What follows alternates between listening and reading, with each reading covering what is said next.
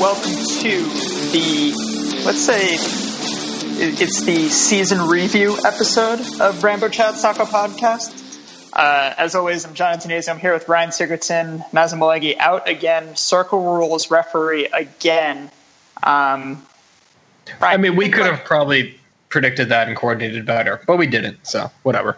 Yeah, I mean, whatever. I'm pretty sure, Mazen flies around on his broomstick, referees, and I still don't understand the game. He's explained it to me. I think I could watch it. It's sort of like watching euchre. I could watch it and not necessarily understand it. I think that's a good way of putting it.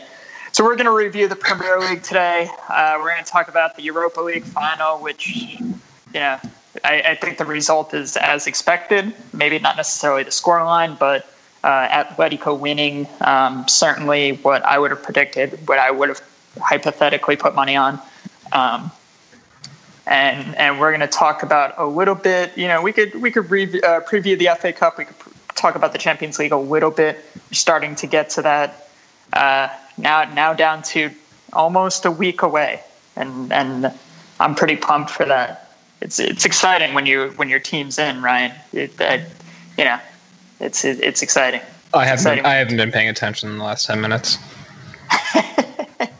All right, let's start at the bottom of the Premier League table. We're going to start with the relegation teams. We're going to talk about how these teams are going to rate their season. Obviously, relegation teams, it's a little bit easier, and then we're going to work our way up the table. So West Brom, Stoke, and Swansea. I want to group them together because, it's not like, one of these teams is going to be happy with their season. Talk to me a little bit about West Brom, Stoke, and Swansea. And what was your biggest surprise out of these three? And what was, which one was expected and which one was your surprise? I mean, the surprise is Stoke here, right? They have the talent. They have the talent. They have had the, we'll say, continued existence in the Premier League to have the money to not be in this situation. I mean, half a decade ago, they were potential top 17, top 8 team if they, got everything together. So this is surprising. I'm worried about Stoke. This feels like one of those seasons that kind of like Fulham had a few years ago, or QPR at times, where they kind of, if once they're out, all of their best players are just going to leave because they want to play in the Premier League or want to play in a top class league, and then they really struggle to keep it going. Hopefully they can kind of withstand the new financial penalty of dropping down to the Championship, but they're disappointing. West Brom, it's weird because they were so kind of out of it in terms of relegated back in February, that the fact that they kind of fought a little bit and picked up more wins under their third manager of the year than either of the prior two, that yes, you're relegated, but it's kind of there's some hope maybe that you can yo-yo back up a little bit with shuffling the deck a little bit, but obviously disappointing. And Swans, I like your shuffling the deck analogy. I'm just going to throw that out there. And Swans, I think this is a pretty disappointing result. They have the talent, using a lot of Chelsea's loan players. I think they have a top in a Premier League, bottom half of the table for sure, but they have the talent that I think more so than a Brighton or a Huddersfield or a Bournemouth. But they're also 3 points away. They had a rough end of the season. I don't think we see Swans for a few more years. It could be a while for their backup. I could see them kind of cycling through the Championship, maybe even dropping again. So, well, that's saying a lot. They're not Sunderland. Come on. Swans, out of all the teams at the bottom, actually out of all the teams in the Premier League, took points from the least amount of games, which I think is interesting. 17. The next closest is 19, I think. Yeah. So, just looking at the table, I agree with you about the talent. I mean, I just want to read off Stoke's roster, for a minute. Shaqiri, obviously, Hesse, Ryan Shawcross, Sado Berahino, Diouf, Joe Allen, Kevin Weimer, who he got a cup of coffee at Tottenham, I believe. Bruno Martins, Indy, Afwai. Peter Crouch. Peter Crouch. I was avoiding saying Peter Crouch. You can't ignore the giraffe. I mean, no, you can't ignore the draft also because he contributed a lot of offense to them this year. Yeah, he had 5 goals.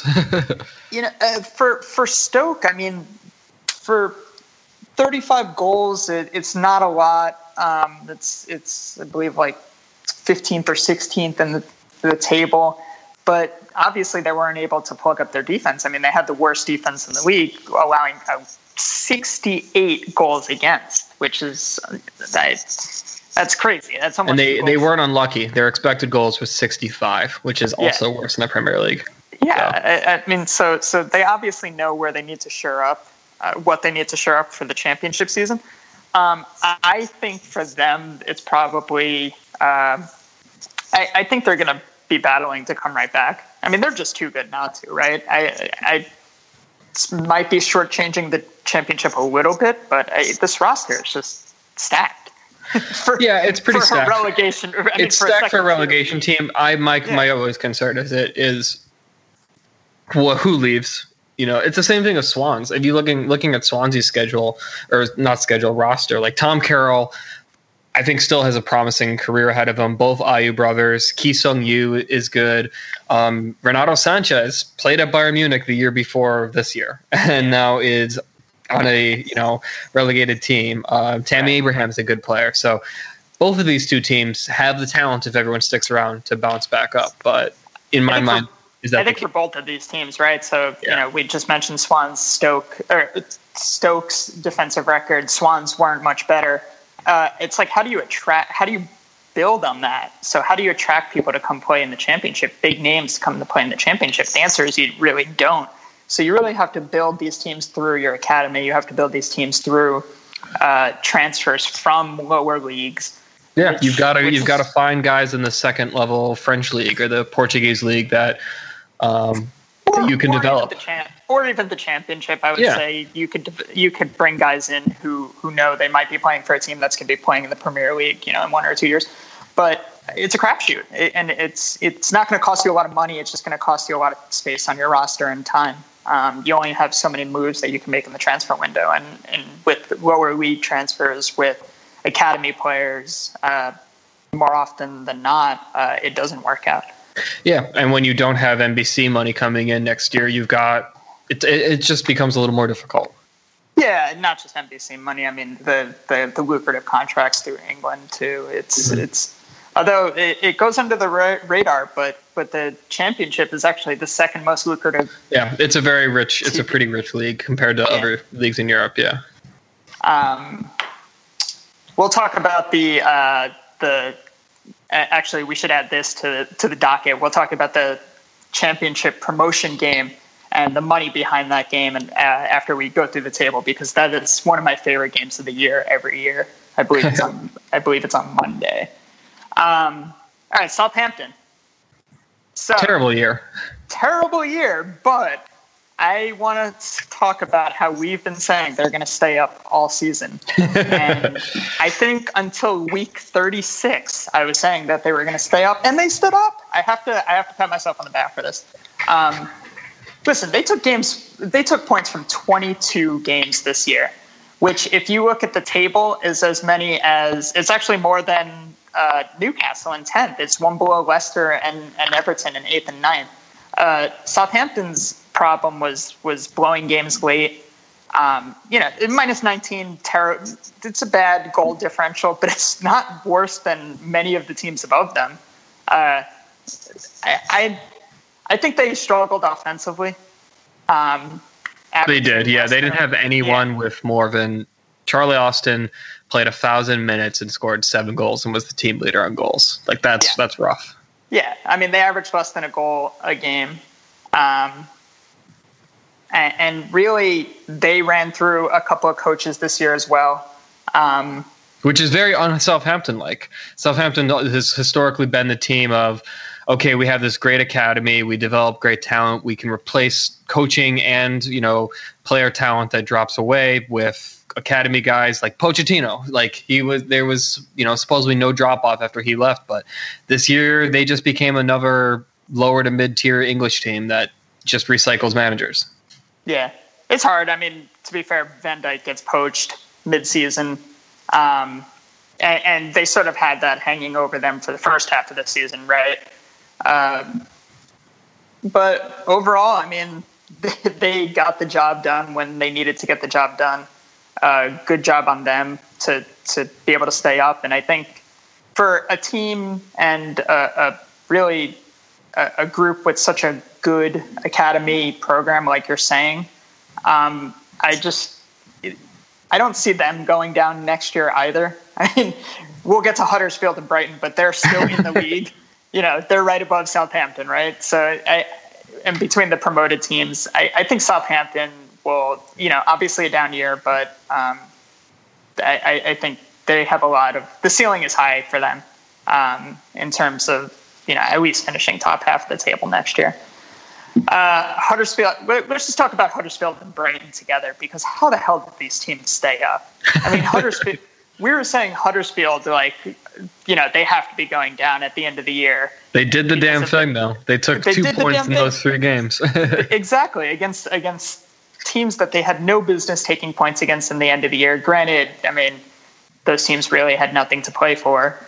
Although City was playing for a record-setting year, which they did anyway. But 2 teams that we thought were going to go down, and we thought they were going to go down as soon as, 8 weeks ago. But similar seasons. Huddersfield a little bit worse, scoring less goals and allowing more goals, but taking just 3 less points. But both teams had marquee wins. Brighton taking points against United, taking points against Arsenal this season. Although, do we count Arsenal as a marquee win anymore? And Huddersfield, I got to take every dig I can, right? I mean, do they even have a coach now? Come on. And Huddersfield, Arteta. That's who's in line. He's probably going to be the coach, which he was in their coaching staff for a while. It's not the worst hire you could have made. You could have hired Sam Allardyce. You could have. Yeah, I don't know if you could hear me laughing.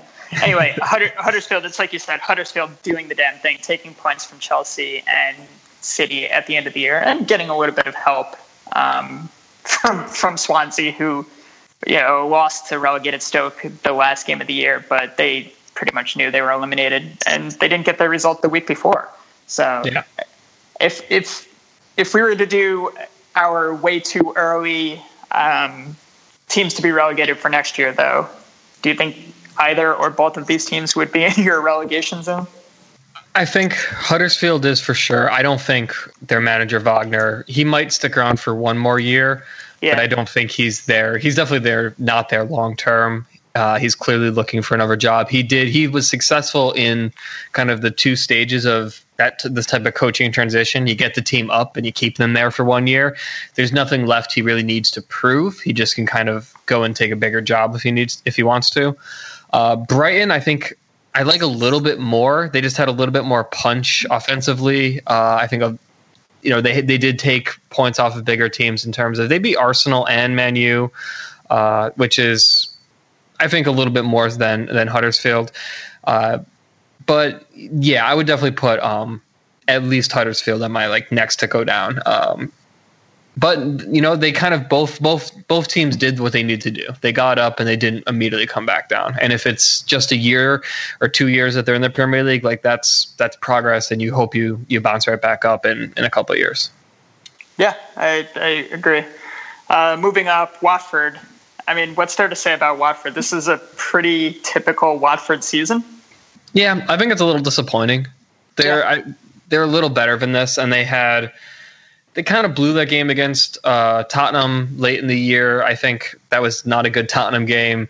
They got crushed by Arsenal and Liverpool back-to-back, which is pretty bad. They got blown out by a lot of the best teams. Basically, they got blown out by the best teams in the league and kind of scraped by the worst teams. So I think I would be a little disappointed if I'm a Watford fan. I would expect more, especially with this roster.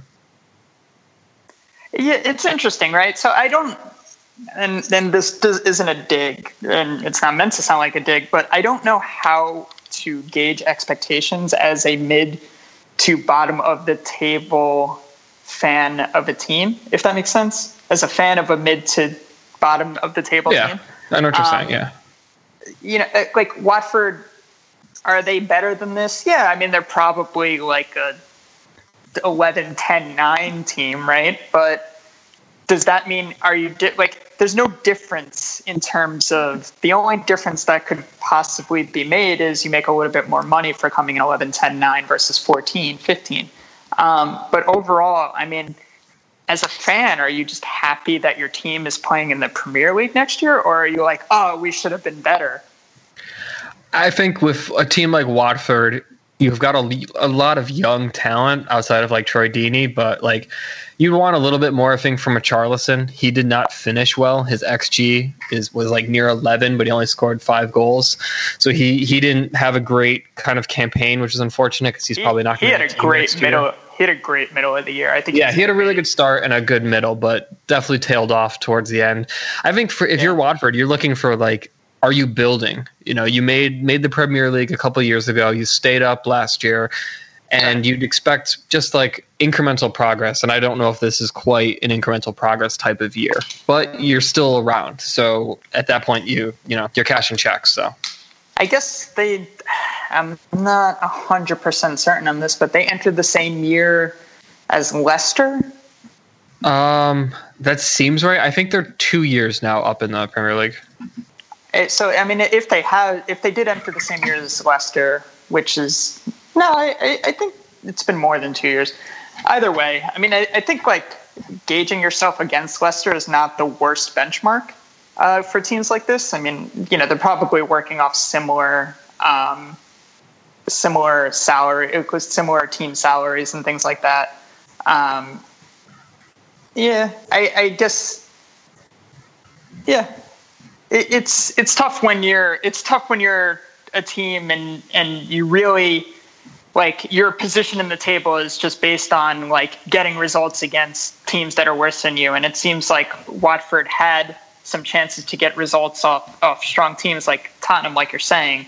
Although they got pummeled by City, they did get pummeled by a lot of teams. Yeah, they got beat by a lot of good teams pretty badly. Watford looks like Watford joined in the 2015 year, which I don't know if Leicester was that year as well, but right around the same time. I think Leicester won in 2016. They won in 2015-16, yeah. Yeah, so, okay. Anyway, it's, like I said, I think gauging yourself against Leicester is not the worst just because these are teams that have similar caps. And really, these teams should be able to attract players from top leagues around Europe who just want to get a chance in the Premier League. Watford's a good place to go. They seem to be doing a pretty good job of staying in the Premier League. West Ham, I think it's a down year for West Ham. So I think it's actually an interesting year for West Ham because they started off so poorly. They're actually in the relegation zone for a while. And then they just went on a little bit of a tear, got themselves out, and sort of stayed out. Overall, how do you feel about West Ham's finish in the table? I think right where I kind of expected them. Interesting. I think I think their talent is a little overrated. I think Andy Carroll's, okay, that's a terrible example. I think Chicharito is overrated as a player. I think Lanzini is a little bit overrated. I like Arnautovic. Arnautovic was not, I like him too, but he was definitely not expected to be as good as he was this year. And he was a pleasant surprise, I think. And it probably helped keep them, up a little bit. But like Pablo Zabaleta, no. Joe Hart, no. I don't think they're as good as their roster. Easy, man. Joe Hart has feelings. He just got rejected from the England World Cup squad. Yeah, and now England might get out of their group, so good for them. Yeah, I think this is right in line. I'm also still bitter about watching Tottenham draw this team and have to score one goal to draw it. But I don't, this is right in line with what I was expecting with West Ham, I guess. I'm not impressed with their roster, but they've got somewhat big names. They'll spend some money this summer because they're a London club, so they'll have money and they'll probably be right around this place in the table next year. Yeah. No, I think that's fair. I don't see many teams that they could leapfrog. And I really do believe Southampton is going to improve next year. So I could see actually Southampton overtaking them. Bournemouth. Bournemouth's an interesting team. Bournemouth actually had a lot of results this year that kind of surprised me. I am really high on Eddie Howe. I just think he's a great manager. I like coaches in the Premier League who wear sweatpants, and Eddie Howe is like one of the few who do it. I agree. They also had a pretty brutal start. They lost their first four games pretty poorly too. So they recovered nicely, and they had some great results too. They beat Chelsea and Arsenal. I mean, they crushed Chelsea. Right. In late January there. So, and they finished strong too. Got a nice result at Burnley in the last day of the year. So, yeah, I think this is a pretty successful season. I don't recognize any of these names except for Jermaine Defoe and Joshua King. So, I guess Jordan and I may too.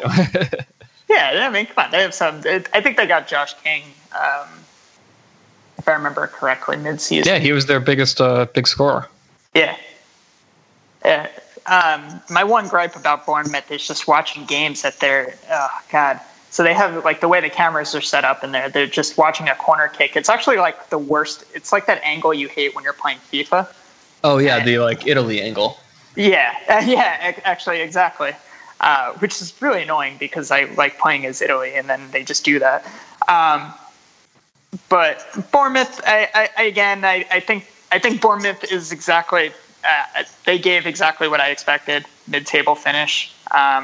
They surprised me in the amount of goals they scored, but giving up 61 goals is not. Anytime you're over that 60 mark, really over that 50 mark, but 60 especially, it's not an ideal season defensively.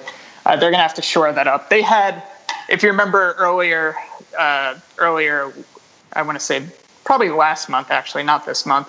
They had a stretch where they had scored a goal in every single Premier League game this year, and that actually ended by, I want to say, Liverpool. I think it was. Yeah, towards the end of the year. Yeah, it was Liverpool. So they wound up scoring a goal in every Premier League game until mid-April, which is impressive. And then they got shut out 2 games in a row. But you ready for the segue? But you know what's really impressive about that is our next team, who scored just as many goals as Bournemouth without scoring any in the first 7 games of the year. So I want to talk about Palace for a minute, Ryan. Do you think that the Premier League was more top-heavy this year compared to previous years? And the evidence I'll use for that suggestion or that argument is that Palace didn't score a goal for 7 games, and they wind up finishing mid-table. They only have a -10 GD. All things considered, they were in the relegation zone for like half the season, but that was because of the terrible start. They really were out of the relegation zone. I mean, for a team that didn't get a goal in their first 7 games with relative ease. And do you think just the top teams were doing a good job of taking points from lesser competition? Of this year, I think at least definitely the top team, and I think the top 2 teams for sure, United and City, both did a really good job taking points off of bad teams. As much as we clowned on United for losing a couple of games here and there, Palace, looking now, Palace basically took to the midway point of the table to get out of relegation, despite the first quarter of the season not scoring anything. Right. I think their GD is a little inflated. They had 5 against Leicester towards the end of the year, 2 against West Brom to finish. So that's a little. They outscored Leicester 8-0 in their 2 games. Jesus Christ. I think you're right though. There is definitely some truth to Palace being able to get out of relegation and move to the middle of the table because there was a weakness in the bottom part. But also remember back in March when we had such a crazy collection and bunching between like 11th and 18th. So I think this is a bit of a symptom of that, of just Palace ends up at 44, but that's really 4 points away from Brighton at 15th. So it's still pretty clustered down there, and I think they just, eventually goals started to go in, and they started to play a little bit better and more, like the talent that they have. Because I think they're a pretty talented team. They always scare me when they play Spurs. Like Wilfried Zaha always kind of terrifies me. Patrick Van Aanholt is good. I like Sacco, although he didn't play a ton this year. But yeah, it's a good team, and they deserve to stay up, and I think deserve this finish. I really like how Zaha has been playing recently. Yeah. Yeah. He's very dangerous kind of along the wing and using his speed, and he's finally kind of putting the pieces together a little bit. Yeah, I mean, I'm not going to say young, but he's relatively young for being the guy.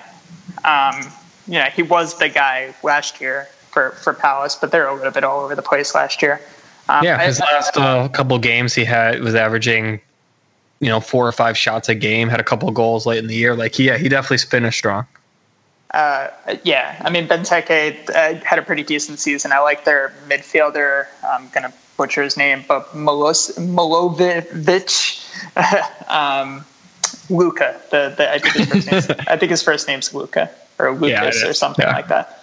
I mean, it's a strong team. I would say they stay up. And honestly, Crystal Palace is in London. Pretty attractive place to come if you're playing in a top European league and looking to make that switch to the Premier League.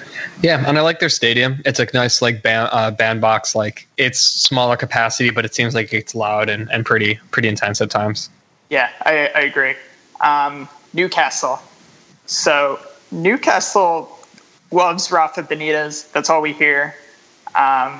He's not going to be there soon, but they love him. You think so? So why do you think that?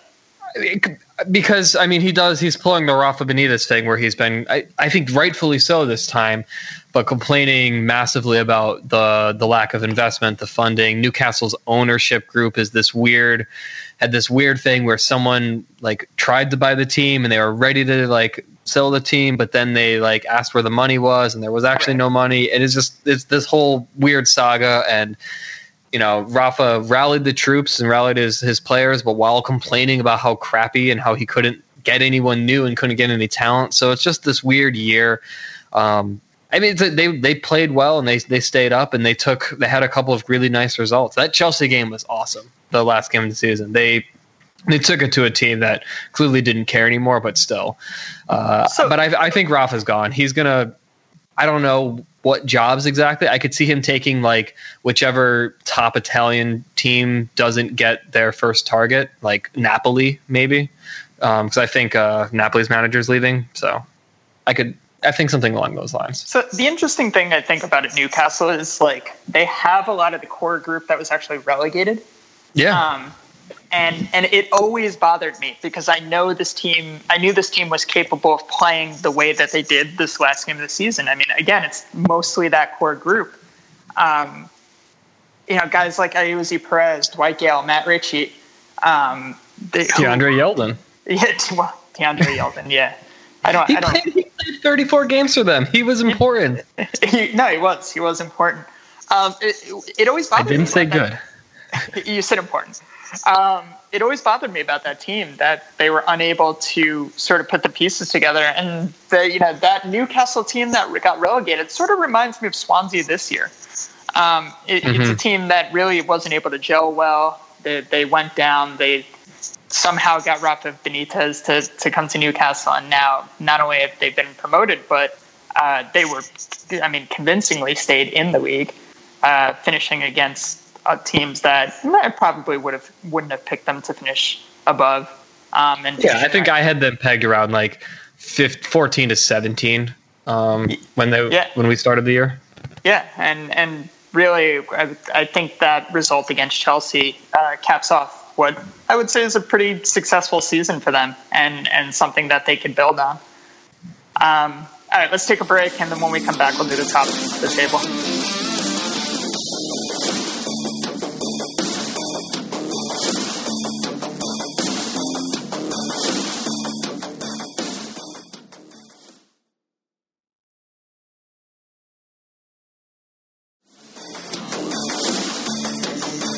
All right, we're back. Leicester City, number 9. So Leicester had an interesting year. It's kind of a roller coaster year. They really were looking like they might pull into a European spot, and then all of a sudden, this last, 8 to 10 games, they really just fell apart. Yeah, pretty rough way to end the year. Yeah, so overall, how do you view Leicester's season? Because they did finish top half of the table, and they are still working with really not that much. Yeah, it's really not that much, but I think there's still talent here. I'm shocked that Riyad Mahrez is still on Leicester. Yeah, right. Every single year, I was thinking that actually. Vardy will stay because he's kind of the fan. Vardy doesn't really have much signing value for yeah, you know what you're getting. I'm more shocked that Arsenal just had never overpaid for him to score 3 goals and be disappointing. So. But I think if he fits in well with Leicester and that he can get the minutes and get the touches, and he's a good poacher. So they have a good team. So I think this is kind of right, I'll say, in line with expectations. They still have a lot of talent. Like Iheanacho didn't have a ton of games because he was hurt, but is a good player. Shinji Okazaki, a good player. Christian Fuchs, Wes Morgan, I think is pretty good. Harry Maguire had the most minutes on the team and will probably get some playing time for England this year, this summer in the World Cup. So they have a strong team. They do have some pretty weird looking results on their schedule. Losing 5-0 to Palace. We mentioned that they got blown out by City. Everyone gets blown out by City. They lost to Palace. Yeah, I mentioned it before. They got blown out twice. I think for them, it's a disappointing season because they actually had a chance at silverware with the League Cup. With the League Cup, so they wound up losing to City on penalties. And they had a chance because, if I remember the penalties correctly, City missed first. I'm going to assume you're right. And they probably could have beaten Arsenal, too, in the finals. I think they would have. Yeah. They would have given them a game. Every time I actually love watching the Leicester-Arsenal game because they always, for some reason, are able to take it to Arsenal. They did have a lot of weird results this year. It was a really, really poor end to the season. They actually wound up beating Arsenal with that the second to last game. Yeah. Again, taking it to Arsenal. But the games before that, losing to West Ham, losing to Palace, tying Southampton, losing to Burnley, losing to Newcastle. So losing to Chelsea, not the results you wanted to get, but they did give us a banger on the last game of the season with Tottenham. I don't know if you had a chance to catch any of that. I watched a decent chunk of it. It's great when you don't care what the result final is in a Tottenham game and just enjoy the shit show that was. It was awesome. The best part is the expected goals. The total in expected goals is 4. So you just got.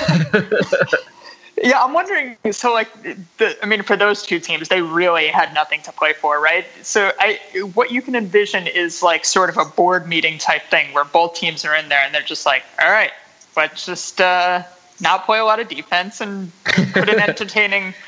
And now Eric Lamela will score 2 tap-ins, which it's like, what? Yeah, well, it wasn't one was an own goal though, right? So own goal-ish. Yeah, there was a lot. I lost track. I think for Leicester, it's tough because it's like you just said. I can't believe Mahrez is still on the team. I can't believe Vardy's still on the team. And this sort of Leicester core is not getting any younger. So it's hard for me to gauge expectations for the next year. I think they should be shooting for Europa League, but at the same time, I think that even that's a stretch because it's just really hard to break into the top 8. Really, they almost did, but they almost did. I think they have to be content and just kind of hold the pieces together as much as you can. And honestly, I'd be putting money into your youth system and the lower tier league scouting and try to get the next Mahrez and Vardy to come through because you're right; those guys may not be on the team very much longer, nor may not be at their 2015 peaks for much longer. Right. We got to talk about Everton. So Everton, Big Sam did it in a lot of ways. Then got fired. Well, no, he didn't get fired. He left. Everton was at the bottom of the table. Big Sam comes in, and Big Sam, and he does a job, but at the same time, I think he had the most to work with out of teams that were towards the bottom of the table. Everton is a pretty big salary, pretty big players. Granted, they were in the Europa League. They got absolutely smothered in the Europa League. They didn't make it out of their group, did they? No, I think they finished in dead last, if I remember correctly. That's not great. No, it's not. Interesting year for Everton. I mean, how do you feel overall? They wind up finishing in 8th place, and I still feel like it was a disappointing year for them. Yeah, you're right that 8th place finish fits Everton. I guess if you're Everton and you look before the year, you think, well, we should at least be 7th behind the top 6. They spent a lot of money preseason. I think this is why it's disappointing, is that you spend $50 million on Sigurdsson, you spend a ton of money, not a ton of money, but you bring in Rooney. You've got this team that is reworked with this. Walcott came in, I think, midway through the year, but this team with a lot of hype and then really poor start to the year. And it's good that they got turned around by Big Sam. But I think you're right that the talent was just there for them to do that. Right. And I think with the money you spent, if this was the team like last year's team and they don't spend the money on those guys, they finished 3rd in their group, but had 4 points and just never had a chance to get out of there. I mean, they didn't really get a lot from Toussaint. They didn't really get a lot from Theo Walcott. He was middle of the year signing. I think he was a bit of a shot in the arm, but they didn't play, I think, Omar Niasse as much as they should have. Yeah, that's what I was just going to say. They didn't get a lot from Niasse, and honestly, they didn't get that much from Sigurdsson. He was a bit of a disappointment. For £50 million, you need more than what he produced. Right. I think it's tough. I think what they need a coach who's really going to come in and change the culture. I think Big Sam came in and did a job. He's a caretaker. He's the classic caretaker manager. He is, and it's pretty common in at least English football. Well, I mean, it's common in most leagues. I think Big Sam did his job. I think Big Sam did his well enough to do the same job somewhere else. But they really need somebody to come in and sort of change the Everton attitude. I think they have the players to do it, but now they need the coach to do it. And I don't really have any good suggestions for that right now. Have to see how the offseason plays out and see who's going to be available. And if Everton's going to spend the money on the players, I think you go big in the manager and say Allegri leaves Juventus. I think you dump truck money on his door and try to bring someone like him in. And if it doesn't work, it doesn't work. But just swing for the fences. There's no reason not to. Yeah, you could swing for the fences, or there's a lot of you brought up Wagner, and there's also I love him. I'm saying that Eddie Howe should be coaching somewhere else aside from Bournemouth. I think Eddie Howe would be a good fit. I think so, and Everton is that perfect stepping stone team for younger or lesser known managers to be making. Not quite a leap to a big club, but a bigger club. Yeah, I mean, it worked out really well for David Moyes, so everyone's happy. Did they get relegated? What was his team again in La Liga? Was it Sociedad? I thought he left Sociedad. I'm not Googling him. No, they didn't get relegated. Sociedad. They're mid-table, yeah. They had a pretty good scoring record this year. Burnley. It's got to be a good season for Burnley, right? They almost finished with a positive GD. Yeah, and despite not scoring any goals, it's great. No, I think they had a really good year. They took scalps when they needed to.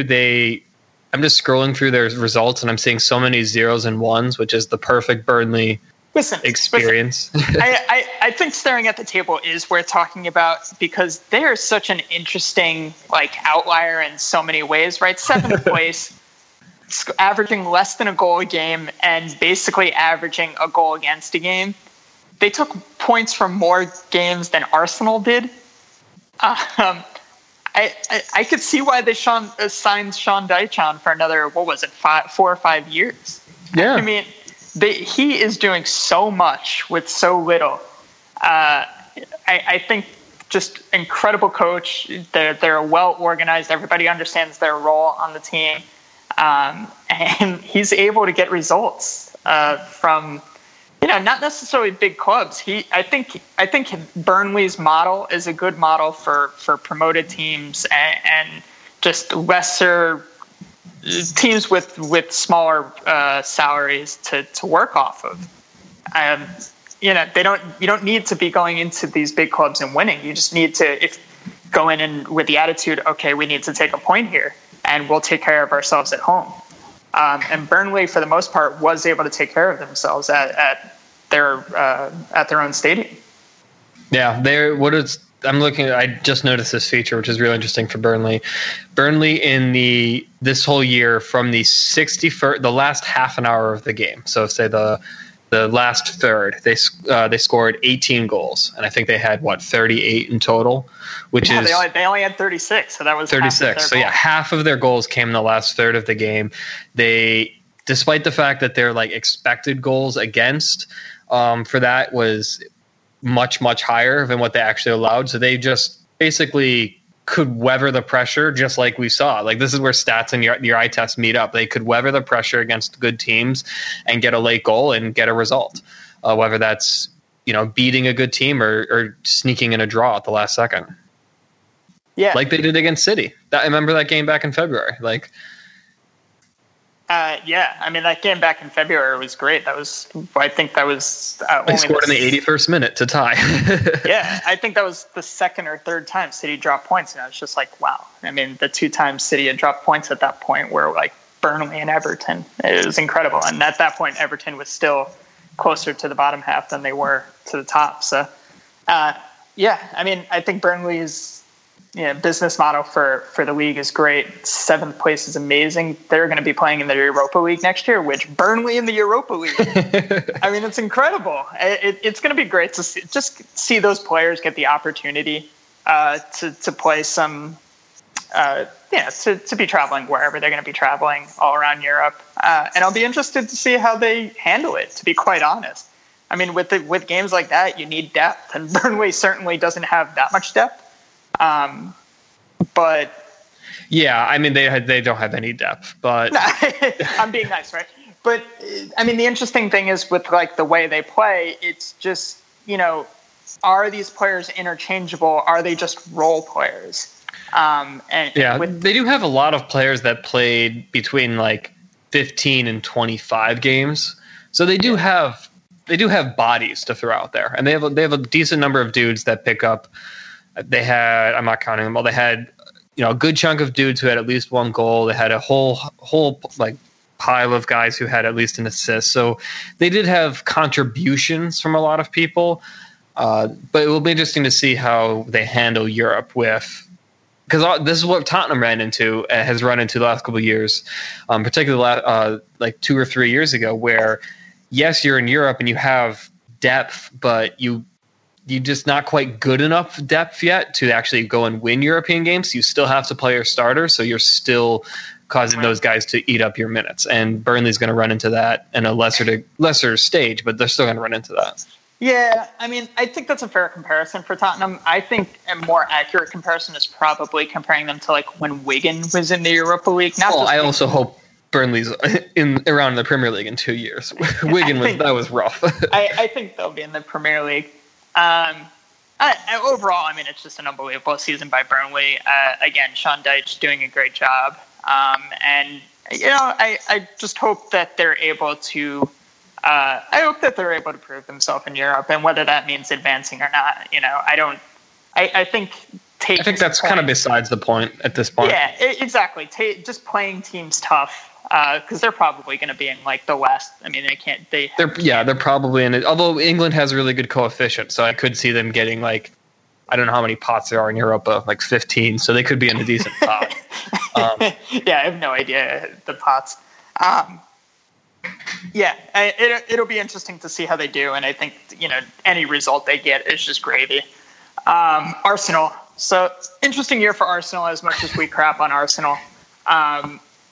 Obviously, 6th place is not ideal, but they make a final. They make a domestic cup final. They make the Europa League semifinal.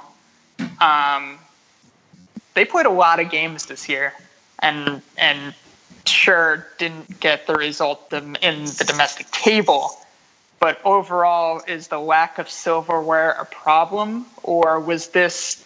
Let's word this another way. Was this a good swan song for Arsene Wenger?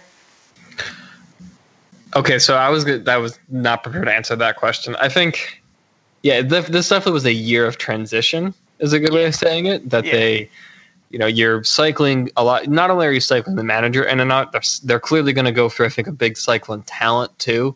Like you lost Alexis, you bring in Aubameyang and the other guy who I'm forgetting now because I can't see him on this list. Mkhitaryan, sorry. Yeah. It's just a weird year. I think it's disappointing when you don't have any silverware and you're finishing. Not only are they finishing in 6th, but they're finishing in 6th by they were out of it for a little while. They were never in it. Yeah, they were really never in it. That gap started to really grow in basically midway through the season. So they never caught up. Lots of dysfunction, I think, behind the scenes. Rumors of players not training hard and players, taking stuff for granted. And I think there's going to be obviously a new manager, but there's going to be a lot of transition. Honestly, I like Ozil. I think he's a great player, but I also think he does not fit this team. You cannot build a team around him. He needs to be a luxury item. He can't be your primary go-to guy. Yeah. 13 losses. That's a lot for a top 6 team. And some embarrassing losses too. And not only 13 losses, but allowing 51 goals is a lot for an Arsenal team. Both are not characteristics of certainly a top 6 squad, but Arsenal in general. They lost to Stoke. They did lose to Stoke. Wasn't that early in the year? It was the second game of the year. Yeah, it was very early. They also lost to Brighton and Swans. Look, they had some bad losses. So I agree with you. I think it's a transition year. I think all of what you said is accurate. But when you look at the other top 5 teams above them, this is exactly where I would place Arsenal, isn't it? It's where I place Arsenal this year. I think that I'm really just waiting to see who they hire. And I'm trying to not be biased here. And I want to agree with you that they're the 7th best team in England. You see what I did there. But if they hire if they bring in the right person who fits and they, spend £100 million this summer and move off dead weight and bring in new players, they could be right back up in the top 4 again. So I think this year fits the talent of the team. Do you really think that? Do you really think? I do, because Aubameyang did have a good half of the year. When he was there, he was scoring. He had 10 goals in 13 appearances. That's good. He seemed to click well with Mkhitaryan. He obviously Lacazette. I think that was a disappointing signing, but Lacazette feels to me like one of those guys that is disappointing his first year, but you look back 2 years later after the signing, you're like, actually, you know what, that fits well. He's contributing. He just sometimes it takes guys a little longer to fit. And I think there is talent, and I think with a good manager and a bit of a refresh on this roster, they could be top 4 potential again. Who do you think they could overtake that? I just think the top 4 is crowded. And I agree.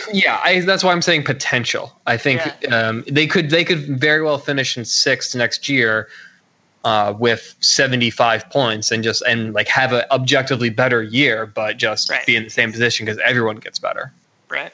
I think there's a lot of uncertainty surrounding Chelsea, the team, the manager, just everything. I agree with you. I think overall it's a tough season for Arsenal, just given the 63 is a relatively low number of points for them. Getting blown out in the league final. They made a cup final, but really just never being in it against City. And not only that, they had the chance. They played City the week before, or not even the week before, a couple of days before. You had the chance to adjust for the final. And there was never a chance. And there was never a chance. Exactly. I think that's probably when Wagner was like, I'm done. You just get pants twice like that by a peer, and you're got to be done with it.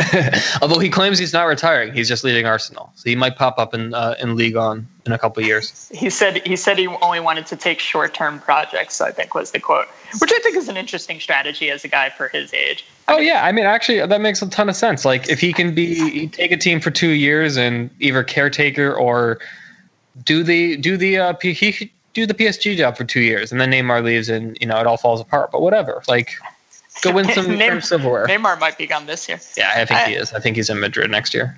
I think overall, yeah, it's a tough season for them. And then the other thing is with the Europa League semifinal. I mean, they just really didn't put up much of a fight against Atletico in Madrid. That was the other downside. A little bit disappointing there. Madrid was able to scrape by with a relatively easy win. That tie was decided by the fact that Arsenal had a ton of shots and the man advantage at home and didn't come away with more than and allowed that goal. Yeah, exactly. Yeah, it's just poor defending ultimately sent Madrid through. Overall down year for Arsenal. I think we've spent too much time talking about Arsenal. Chelsea, similar down year. We're just right again. No, down year. This team is maybe I take that back. Right where we expected them. I think. I was always in the camp, and I believe we have early pods for this. I was always in the camp that they overachieved last year. Yeah, I mean they weren't the best team in the league last year for sure. I definitely think they overachieved. I think they did a decent job of trying to fix some of their shortcomings mid-season this year by signing Giroud. He was a good signing, but he wasn't good enough to paste over the holes there. I think I don't remember what other podcast I heard this on, and I'm going to trust that they're right. But Eden Hazard led Chelsea in, I think, like almost every midfielder to attacking statistical category, like goals, not assists, but goals, shots per game, key passes per game, like leading the breaks per game. So like how often he's the guy with the ball, like on the leading the break, and also like the most receiver of like passes in the attacking zone in the game. He basically just like led Chelsea in every category offensively. Basically was their only offensive player outside of like Willian, and he might be gone. And so that's going to be a very big hole to fill with, bring back some of your loanees, and it'll just be an interesting offseason too for them. Yeah, I don't know why, but for some reason I think so his quote was, "I'm going to leave the club unless we make some big signings and blah, blah, blah, and actually work towards Champions League next year." Right? For some reason, I think I remember him doing this with Mourinho, like around when they were rumored to be having a spat. This team has a great core. I really like Hazard, obviously. I like Willian. Conte is still fantastic. Conte's fantastic, but in goal, you're talking about N'Golo Conte, yeah. Yes, N'Golo Conte, yeah. It was slightly confusing. Yeah, Conte is fantastic. I really like Marcus Alonso. Great hair, by the way. Fantastic hair. I like Andreas Christensen, too. I think he has... And for as much crap as we give him, David Luiz being injured for a lot of this year hurt them. Yeah, absolutely. Especially for a team where he liked playing a back three for a while. We always say that having David Luiz in a back three is risky, but he was out. Yeah, it's risky against Barcelona in the Champions League, but it's not risky against Stoke. Yeah, exactly. Your team of choice in the Premier League. But it's a disappointing year. I mean, finishing fifth, not really putting up a fight to get into fourth place. On the last day of the season, getting blown out, obviously, by Newcastle, which we already covered. Yeah, and drawing Huddersfield the week before is, I think, a bigger indictment. Yeah, and drawing Huddersfield. It's like you got the win against Liverpool, right? All you needed to do was apply pressure to a Liverpool side which can crack under pressure, and they just didn't do that. I think they were one of those teams that did a really good job of picking up points against lesser competition like we were talking about. But overall... It's tough. It was tough watching them against. I thought they were disappointing in the Champions League against Barcelona. I mean, they had one good, semi-good result against Barcelona that didn't last. Exactly, and then the League Cup losing to Arsenal. I mean, they were just, their season was tough. No Champions League football next year. I think they'll have the opportunity to.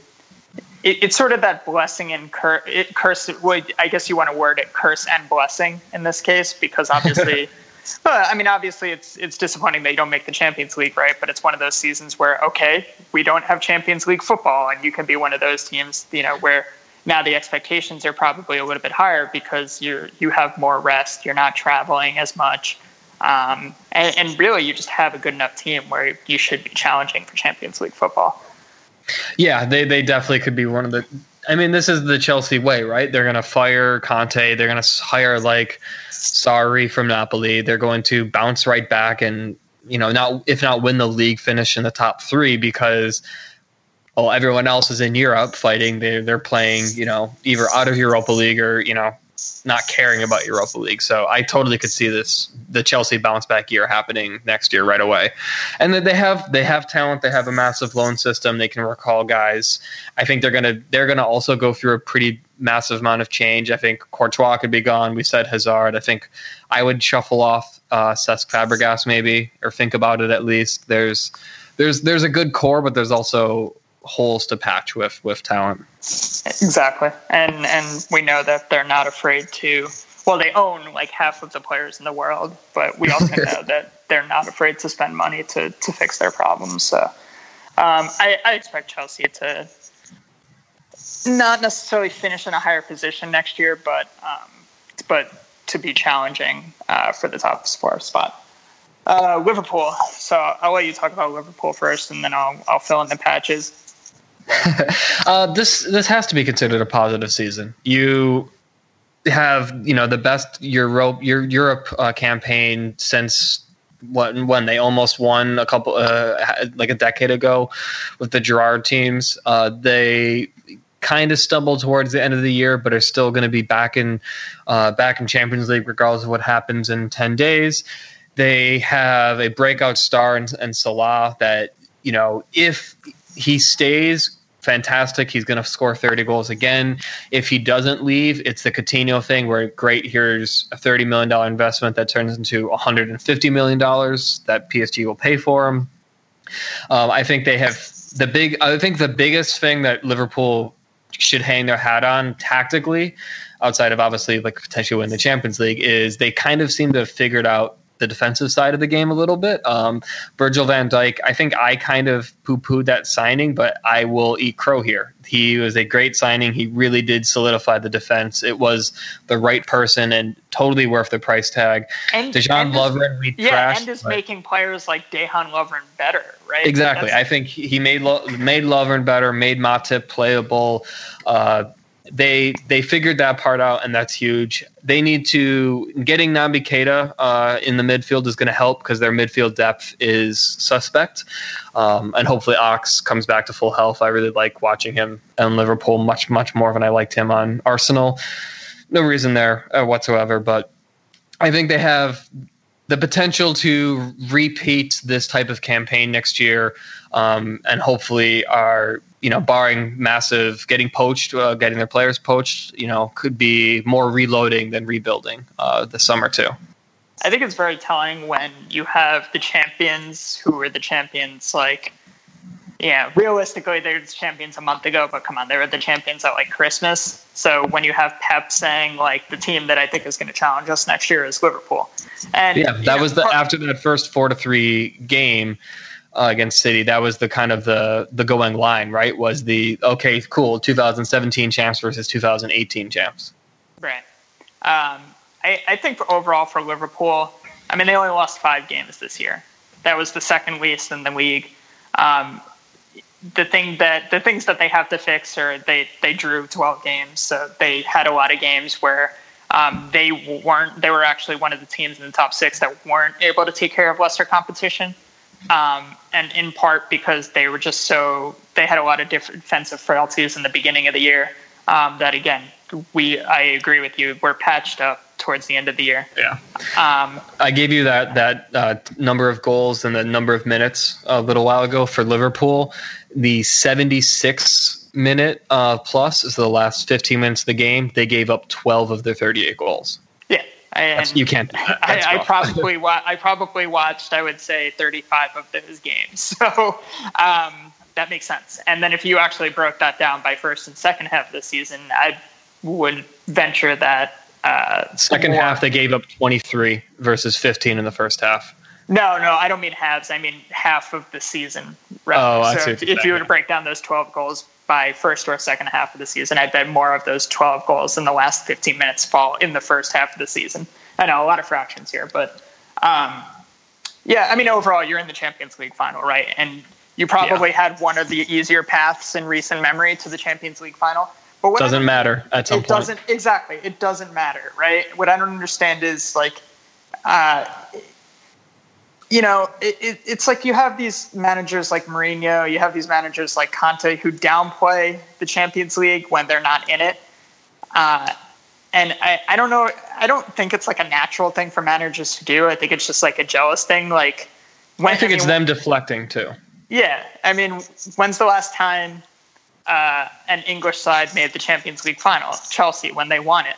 But how often has it happened in the last 5-10 years? Well, probably not 10 years, because I think roughly 10 years ago you actually had United play Chelsea in the final. But I mean, the bottom line is that the English Premier League has not been performing in Europe in the past couple of years. And I think just as a whole, teams in the Premier League should be happy that there's an English team in there. And I know it's like your rival, but I mean, this is sort of legitimizing the league, which everyone says is the best league in the world, but really hasn't been playing like it in the past couple of years. Good season for Liverpool. I as a fan, I'm happy with it. I just hope they could build on the depth and really solidify themselves for not only. I want to see more out of them. I don't want to see them drawing 12 games. I want to see them, go deep in the Champions League and challenge for the title next year. And I think that's certainly attainable. Spurs, how do you feel about the Spurs season? Good year, really solid year. Obviously, a bit of difficult times in the group stage with Juventus, but I'm not gonna. I think it's not fair to define the season. We're not quite at we're not a club level yet to say that you're defined by your European success like a Barcelona or a PSG is. Finishing in third is I'm pretty, I think, right around where I would hoping them, probably a little bit above expectation. Come on, it's above expectations. There's no reason to. I would think it's above expectations just because I don't know who. Again, I don't know who I would have put them above. I would have put Chelsea probably in the top 4. That's why I think it's above expectations for Spurs. But yeah, that's fair. And again, I'm sounding like a broken record with old podcasts, but they took a ton of points off of good teams in probably, sorry to break your bubble, but probably the Champions League winner again in Real Madrid, taking 4 points from them, beating up a really, down, but still a decent team in Dortmund in the group stage there. And yeah, getting drawn with Juventus, like that's unfortunate. It's unfortunate they lost to Man U in the FA Cup semifinal, but it's a good result for a team. And now to me, this is the summer that you have, as they move into the new building for the next fall, they have to keep players and they have to build the team. They can't just spend all of their money holding the team together. If that makes sense. They can't, you need to add, I think you need to add a little bit more in the midfield and maybe replace, and you did a ton of fullback help. Kieran Tripper and Ben Davies are not getting it done. So hopefully Danny Rose comes back to full health and you bring in some reinforcements there. And then keep the guys you need to keep. You keep Kane, you keep Dele Alli, you keep Sonny and Eriksen. I think Toby Alderweireld is leaving, but I think Davinson Sanchez had a shaky season, but is a quality player. And yeah, but I think there will be a lot of change in a lot of these non-Manchester teams this summer in the top half of the table, real top half of the table here. So I'm curious to see what happens and a little nervous at the same time. So my question for you is, does Harry Kane need better support? I think he is getting a lot of really good support that just isn't recognized. I think Dele Alli, I think Mazin in particular hates on, doesn't think is good, but I think that's because Dele Alli has kind of moved his game to a support role to Kane. It's hard. He went from, I'm bringing it up now, this year he averaged 2 shots a game. Last year he averaged almost 3, 2.75 games. But in the same token, he went from 1.5 key passes a game to 2 key passes a game. So I think he truly kind of switched in his play from, trying to look in goal first to looking to set up Kane first. So in my mind, he's getting support. I think he could use, again, support from the wings a little bit more.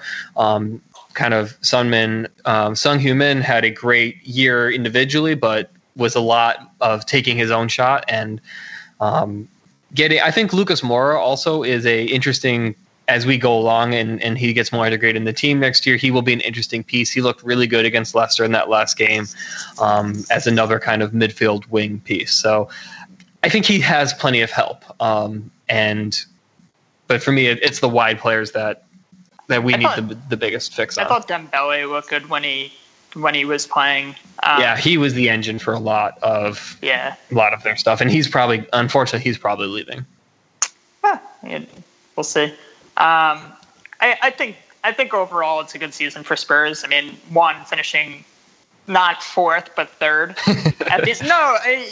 At the end of the day, that makes a difference, right? I mean, it's one, it's a monetary difference, but 2, you weren't that team struggling to make the they made the Champions League with ease. They didn't have to go until the last day. They didn't even have to go until the second to last day of the league. And really, they only finished 4 points behind a Man United team that was pretty solid. So, overall, a lot of Spurs fans will take umbrage to the fact that they did qualify as early as you're saying, because I think a lot of people thought Tottenham's going to blow it, but I think that's a massive carryover of the Tottenham complex of a fan and not necessarily accurate of reality. I think a massive carryover of the Tottenham complex is something that you already mentioned, which is, we beat Real Madrid. We beat Dortmund. It's like you beat Real Madrid when they were, I don't know, there were weird things going on in Madrid at that time. And then now all of a sudden they're in the Champions League final. I mean, don't get me wrong. It was a great group result, but I think you guys had, it was sort of like the gym class heroes of that group. I think you guys tried a lot harder than maybe other teams were trying, and wound up winning the group because of it. God, that's the meanest thing you could say about Tottenham, but it's also probably pretty true. United, I don't think there's a whole lot we have to say about United. I would think that you think this is a successful season for United. No.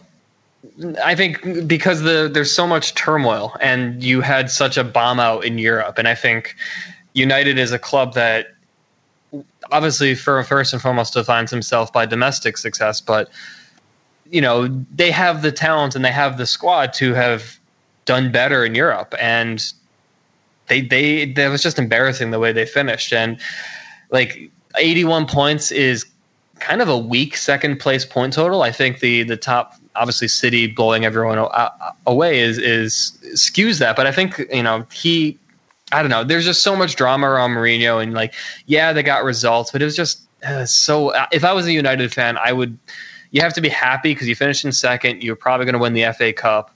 It's great, you're going to get a trophy, but it can't feel good. And I'm going to say that feeling that matters. And so I don't know. I just don't like this team. It sounds like you feel dirty talking about it. Because I love Pogba, and I really like Martial and Lingard and these players, and even Ander Herrera is great, and Alexis Sanchez has his moments, but it's tough when you're watching, who the fuck was it? The I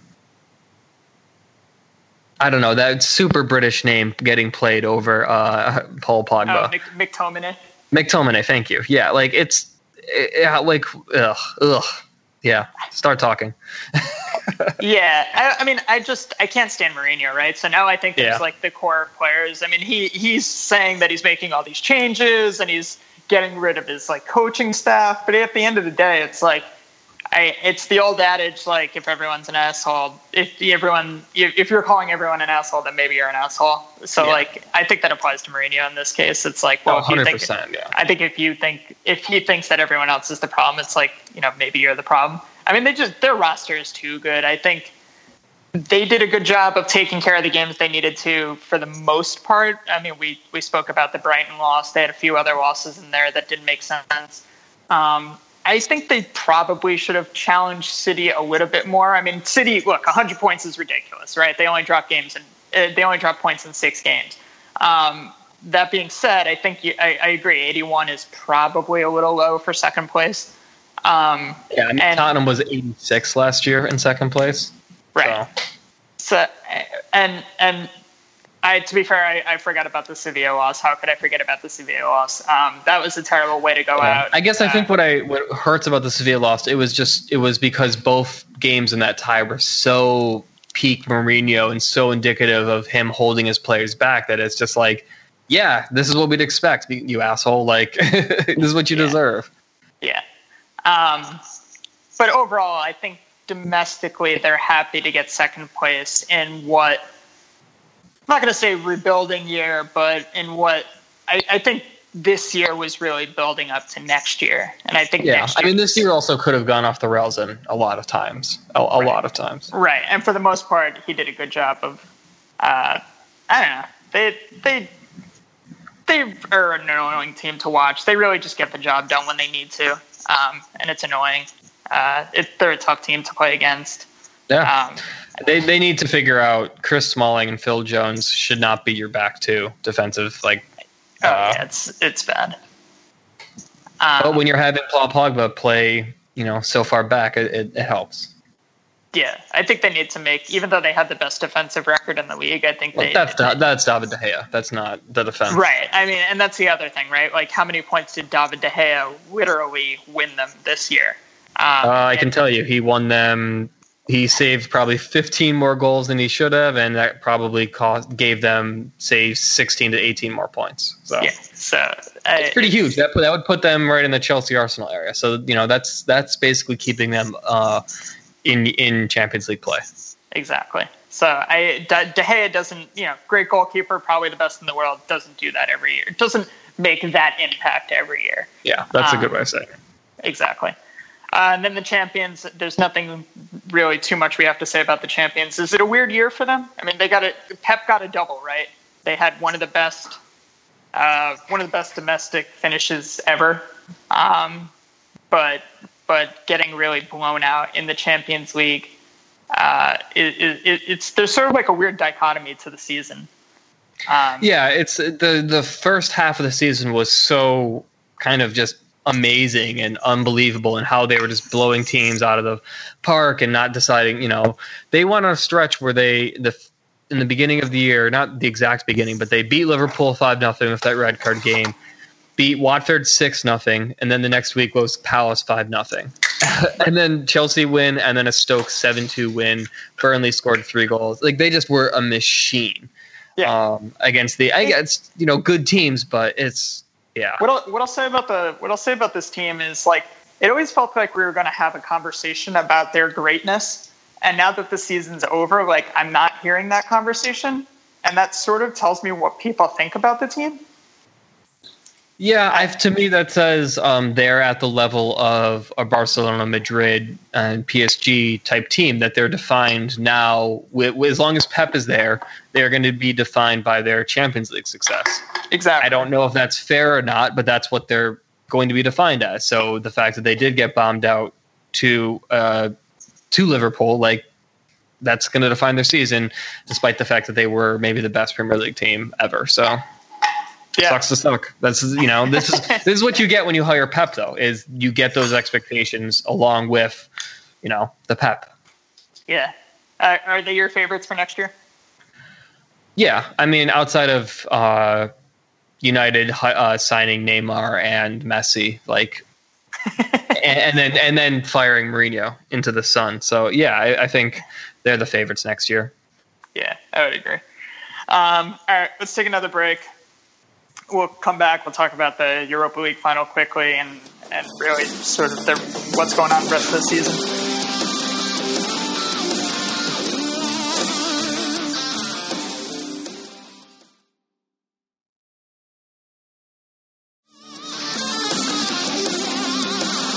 All right, we're back. Europa League final quickly. Atletico kind of capitalizes on a Marseille mistake. Defender can't handle a back pass, scores the goal.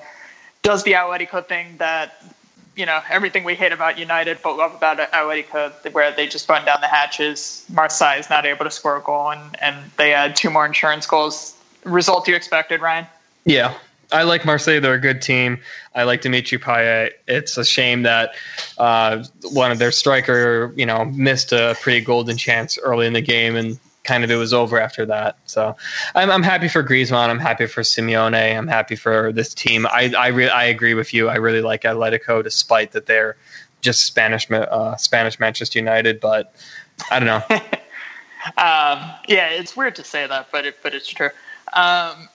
Yeah, I think it's exactly what I expected. And it'll be a fun Super Cup. It'll be fun to either see Liverpool play Atletico or Madrid. Yeah, it's also weird that now that Diego Costa is on Atletico and not Chelsea, I kind of like him. Yeah, and I liked him when he was on during his first stint, and then I liked him when he was on Monaco too. No, not Monaco. I'm thinking of Falcao. Excuse me. Yeah, you are thinking of Falcao. No, I'm saying I liked him when he was at Atletico in his first stint, and then became my least favorite player in the world when he was on Chelsea. And now I agree, he's completely likable. My worry for Atletico is what's going to happen with Griezmann next year. Reports are he's already going to Barcelona, and that's signed, sealed, and delivered. We'll see if that's true, but yeah. It's pretty speculative. But overall, not that entertaining of a final. The other final we have to talk about, FA Cup. Who do you have for the FA Cup? I think what I think is interesting is if United can take the FA Cup final, then it's a pretty successful season for Mourinho. So who are they playing, United? I'm going to admit that I don't know who they're playing. Isn't it United Chelsea? I thought it was. Okay.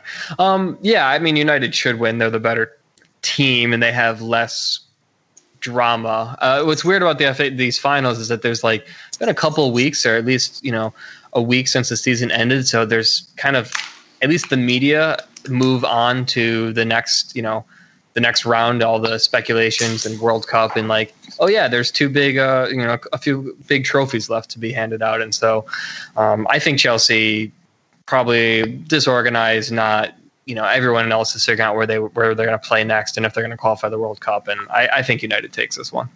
Yeah, I agree with you. Don't really have much to add. I just think that United, I don't think Chelsea's coming off that 3-0 loss to Newcastle. I really just think their season is over mentally. Yeah, that happens.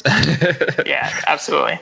All right, I think we're going to end it here. So next week, we're going to have our Champions League preview special. We're going to bring Mazen back because my understanding is he has a lot of hot takes about the game, and we know that he's pretty opinionated. I feel like if we need to record from Circa Rules, or I don't know, we'll fly out to... We'll fly out to... Well, it's BYO Yoga Ball, I think. BYO YB. We'll get him on and we'll talk the Champions League final next week. But until then, have a good one. You too. See you then.